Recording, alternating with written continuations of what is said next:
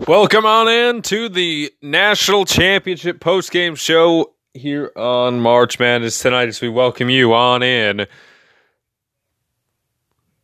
Big time win for Baylor.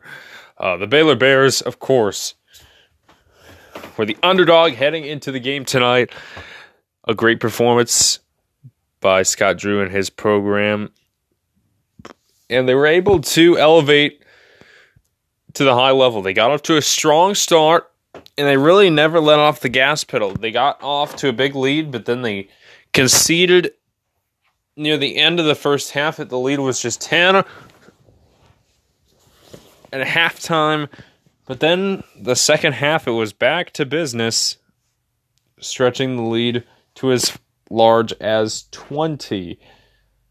And this was just an absolutely dominant performance. It wasn't what we expected at all. We expected a nail-biting finish, but this was what Baylor wanted to do. They wanted to get Gonzaga on their toes, and credit to Baylor.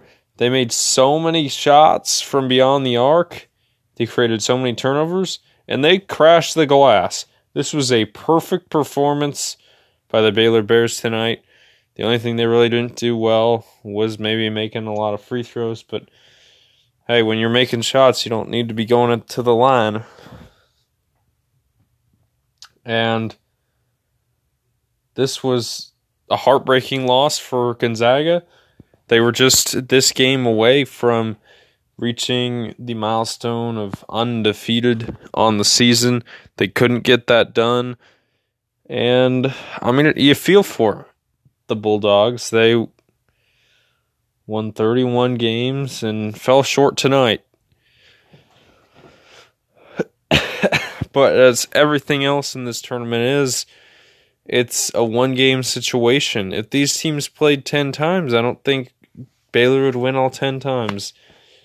I think that Gonzaga just wasn't ready for really the physicality and the aggressiveness that we saw from Baylor, and I don't think really any team really looked good against Baylor in this tournament, and we really saw it tonight, where the Baylor Bears, they were the better team, and they won it.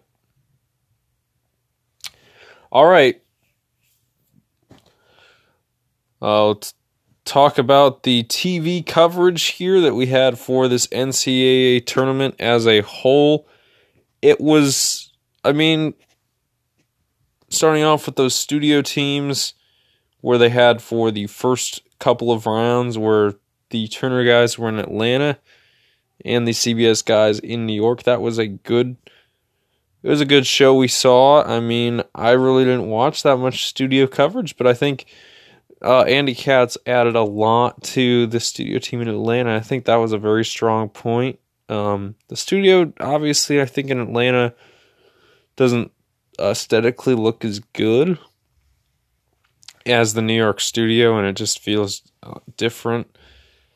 But of course, you can't really replicate a studio like Studio 43, but what you saw, and then, those studio teams, great. Didn't really like having to hear Seth Davis, Clark Kellogg, and Wally Zerbiak every day with Greg Gumbel. We kind of had to deal with it, and it was sort of random whether you were going to get Atlanta or New York the first couple of days. Then sort of happened, and we dealt with it. We watched it. We had great coverage. Most of the broadcasts were great from the bubble. There really weren't that many issues, and I credit CBS, Turner Sports. They got it done. They got